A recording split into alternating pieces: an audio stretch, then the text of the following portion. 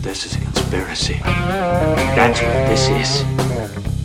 One big damn conspiracy! And everyone's in on it!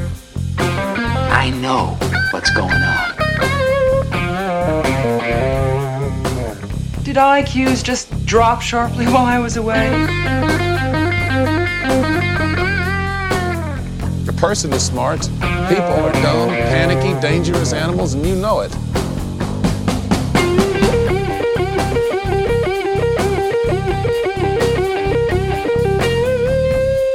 Did you see the memo about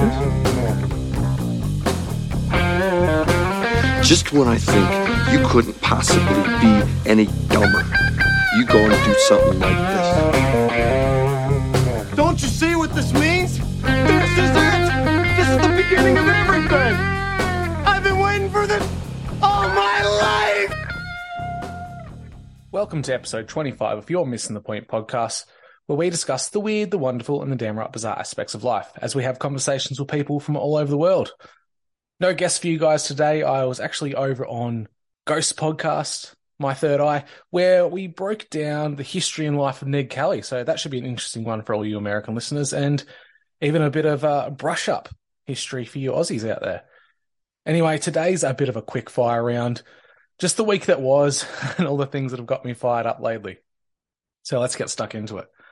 Very first thing, I came across President Biden's tweet this morning, and it says, "Today, by signing a new joint initiative to accelerate a transition to clean energy, the United States and Australia will take one giant step forward in our fight against climate crisis." So that's President Joe Biden and the Australian Prime Minister, Albanese. Interesting. Very, very interesting. There are, every time these world governments and corporations and bodies seem to meet, they seem to accelerate and push up the date for removing all greenhouse gas emissions and removing coal and all of these so-called bad energy systems and moving everything to electric. Now, the really interesting thing is I've got a listener and a mate who I talk to regularly via Instagram who's in the energy industry, who works in power, and he's got some estimates for me that are pretty shocking, especially considering we're removing all the coal-fired power stations at an alarming rate in this country. This is the insider scoop that I've got from him. From his source, from my source, rather, from him himself, his estimates are that in the coming years, we as a nation will have an electrical shortfall of 35 to 40%. That's from the hours of 6 p.m. to 8 p.m. Now, as he said, this looks like a really small time window, but in fact, that's when 90% of users are actually using all their electrical components, using their cleaning appliances, heating their homes, cooking dinner, watching TV, what have you. They are using all these appliances between the hours of 6 and 8. So there's going to be so much strain on the grid, everyone tapping in at the same time, reduced output because we've gone to renewables, that Australia in the next few years could very well be facing blackouts that we see in California on a daily basis. This is absolutely shocking. We're a first world country and we're deliberately crippling ourselves in our energy market. Why are we doing this? These are really, really important questions that no one seems to be asking. It's all about the Green New Deal. It's all about 2025, 2030, the Green New Deal. But no one's taking into account you can't just turn these power stations off. You just can't replace them with renewables. The energy outputs are not there yet. You could have a solar panel on every single roof in this country. Yeah, it looks great, but is it always going to be sunny? Will it always be windy for these turbines to be blowing? Will they generate enough power? These are the things that are not considered when you talk about renewables. Absolutely shocking. And this is the thing people don't consider. They always think of it as global warming is a major issue. Now, I don't agree with a man-made climate change analogy, not at all. Climate is constantly changing. It's a cycle. It's part of nature. It's what happens. But people very quickly forget that pollution's a very real thing, something that never really gets addressed. If it was really about a green agenda and a Green New Deal, the world's governments, they'd be forcing big corporations like Apple, like Sony, all these phone manufacturers. You can't just release a brand new phone every year or every 3 years. You must keep your original phone, update the software, repair it if need be. We're in a consumerist society that is at odds with the green agenda that they're trying to push. We can't have it both ways. Either we're polluting the planet with all this crap that we're building and making with chips and lithium and the cobalt mining of the world, or we go back to simpler times. We can't simply just shut everything off, coal-fired power stations and the like, and move to green renewables, because it's the same issue. It has the same problem at its core, consumerism. That's what's really wrecking the planet. It's not cars, it's not a few cow farts. It's a very simple thing. Consumerism. That's what's destroying things. And that's the one thing that the Green New Deal, the Agenda 2030 mob, they're not actually addressing. They want to reduce the carbon emissions. And unfortunately, you're the carbon they want to reduce. Anyway, that's my little gripe about the Green New Deal and what's happening in Australia and globally in Western nations. The next one, this is one that's really ticked me off, actually. It's an article which I believe is from the Herald Sun called Our Rainbow Society, and I'll just read it to you. It'll take a little while, but I think I'll get the point across. Schools make no difference in LGBTIQ numbers jump. 14% of young Australians now identify as gay, up from as little as 3% nearly a decade ago. Research shows the number of 18 to 25-year-olds on the LGBTIQ spectrum more than doubled from 2012 and 2020. The analysis of a nationally representative data form of more than 15,000 people by the University of Tasmania shows the same proportion of same-sex status young people went to conservative religious schools and state schools. Students are increasingly non-religious and accepting of alternative sexualities, and increasingly identify as bi, gay, and bisexual. Author Douglas Easy said, homosexual relationships are now almost universally adopted amongst Australians of all religious traditions, and there's very little difference in attitude depending on young person's educational type. Professor Ezzy's research also shows teachers in government and non-government schools are broadly accepting of homosexual relationships. These changes are important, and because they present a very different picture to that portrayed by the conservative religious authorities, who shape the policies and practices in these schools, he said.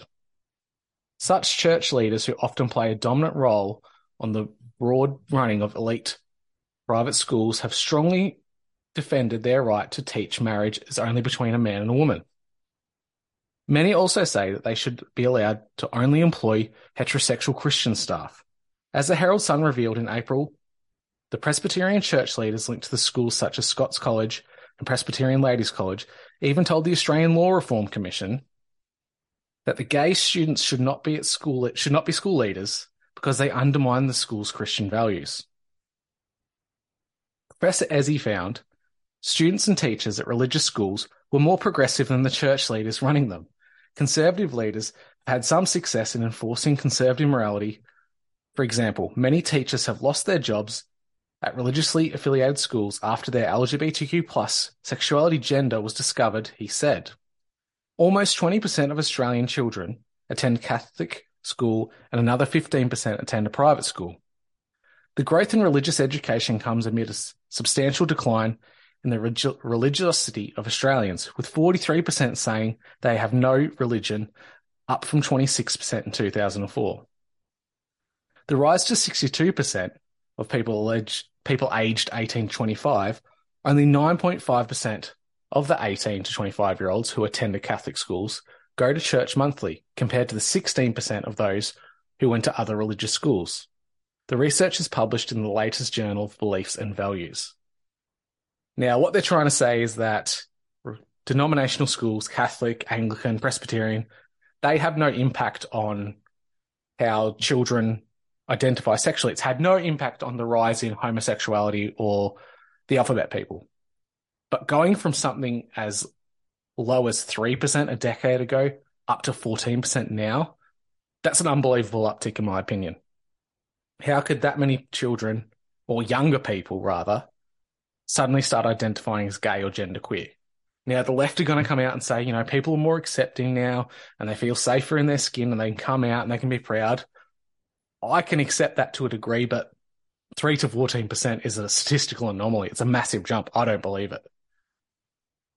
And now this astronomical growth coincides with the uptick in autism spectrum diagnosis in school-aged children.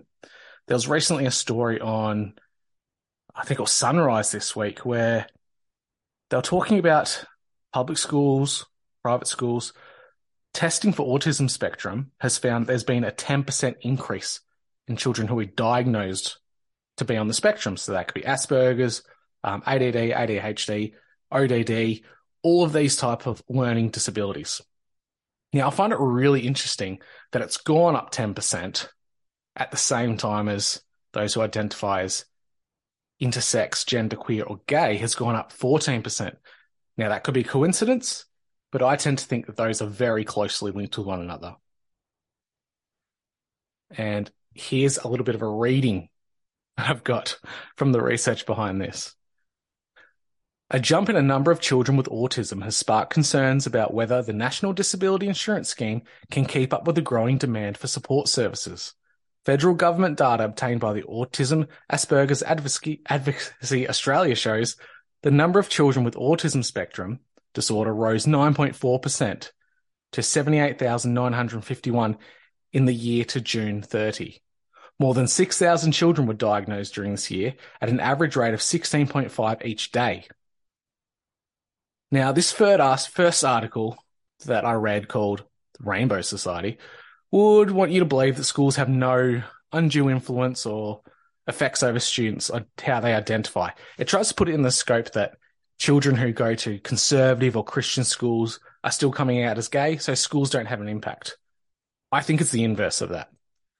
I think that these social Marxist agendas, these propaganda machines, the stuff that's being forced down kids' throats, in line with kids who are coming out as diagnosed autism spectrum, they are easily influenced. I think this is a direct correlation between autism spectrum and those that are identifying as being a part of the alphabet group. It's definitely a case of cultural contamination. Now, we know through the social Marxist agenda that's being pushed down throats again, that's on TV, it's in films, it's in books. For heaven's sake, there's even Transformers shows now where a Transformer identifies as they, them pronouns. This can't be any way natural. It's happening at an alarming rate and it's skyrocketing. This cannot be a natural growth. Then we need to consider the education department policies at the moment, specifically in Victoria, for students who identify as transgender or a different gender altogether, something that they're not born as. And I'm going to read you an extract of the department mandates. Now, this one's going to probably fire a lot of people up. It's listed as parental consent. There may be circumstances in which students wish or need to undertake gender transition without the consent of their parents or carers, and or without consulting medical practitioners. If no agreement can be reached between the student and their parents regarding the student's gender identity, or if the parent will not consent to the consent of the student's support plan, it will be necessary for the school to consider whether the student is a mature minor. If a student is considered a mature minor, they can make decisions for themselves without parental consent and should be affirmed in their gender identity at school without family representation or representative care, participating in formulating the school's management plan. Essentially, what this is telling you is the state has taken over ownership of your kids and your consent for what they do. They don't even have to tell you about it. You can have little Jimmy who thinks he's a Sarah go into school and say that he doesn't feel secure or safe at home telling his parents. So the school is now obligated under mandated policy to affirm that child's new gender identity. The state has taken away and interfered with your own flesh and blood. They've taken the rights away from families. They've taken away parental consent. And most people wouldn't even know this policy exists. Hell, half of them that probably do know it exists don't even care about it. What kind of a world are we going into? This is all in the same week as the events on the rooftop bar in Melbourne. Now, a lot of you might have seen it. New York Patriot shared this as a video on his Instagram. It was a LGBTQI event on this rooftop bar in Melbourne. And there's a video of adults screaming, cheering, filming, and it pans to the front stage. And what do we see there? A child under the age of 5 or 6, I would say, sitting there twerking in front of adults being cheered on. Twerking, for heaven's sakes. This is in the exact same week that Dan Andrews, our local state dictator, hosted a drag time story hour for kids with a drag queen called Scott T, who just so happens to be a previous winner of the 2022 Australian Adult Industry Awards, a literal adult entertainer, reading stories to children. Now, the socialists on the left, they're going to tell you, oh, you know, it's been toned down. It can be pitched to children. It doesn't have to be sexual. It's at a child's level. Well, here's what I've got to say to that. Drag queens are a hypersexualization of women. It's a bloke wearing woman face, essentially. It's entirely adult entertainment. They gave this guy an award, for heaven's sakes. He's an adult entertainer. But let's flip the thinking on this. Let's put it in this perspective. This drag queen, who I would assume has a working with children's track, is allowed to read to children during this story time and work with kids, all while actively also being an adult entertainer. The inverse of this, if, say, a male or a female teacher in a public school was found to be moonlighting as a stripper or had an OnlyFans content creator, he or she would lose their job instantly because it's seen as inappropriate or immoral for a teacher to do such things. So then why is the state promoting and protecting the previous example? That's the question we need to ask ourselves. Why is it happening on one side, but it's not accepted in other areas? These are the questions you need to ask yourselves, people. Anyway, that's my rants for today. As I said, recorded a really great episode with Ghost at My Third Eye podcast. That should be coming out hopefully next week or so. Might drop it midweek. I'll make contact with Ghost and see when he wants to put it out. If you're a listener who wants to jump on for a conspiracy chit-chat, reach out to me on drewmisson88@gmail.com or hit me up on my Instagram. I have been heavily shadow banned at the moment, but I'm still out there. Just search for Misson, MISSEN _the_point. You'll find me there. Lots of other shows lined up in the coming months, so it's going to be pretty busy. Hope you guys are enjoying this. Don't forget to leave me a rating, 5 stars, leave a comment, touch base with me and let me know how I'm going. And I'll catch you next time.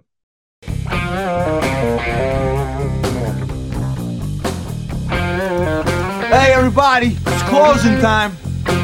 You don't gotta go home, but you can't stay here.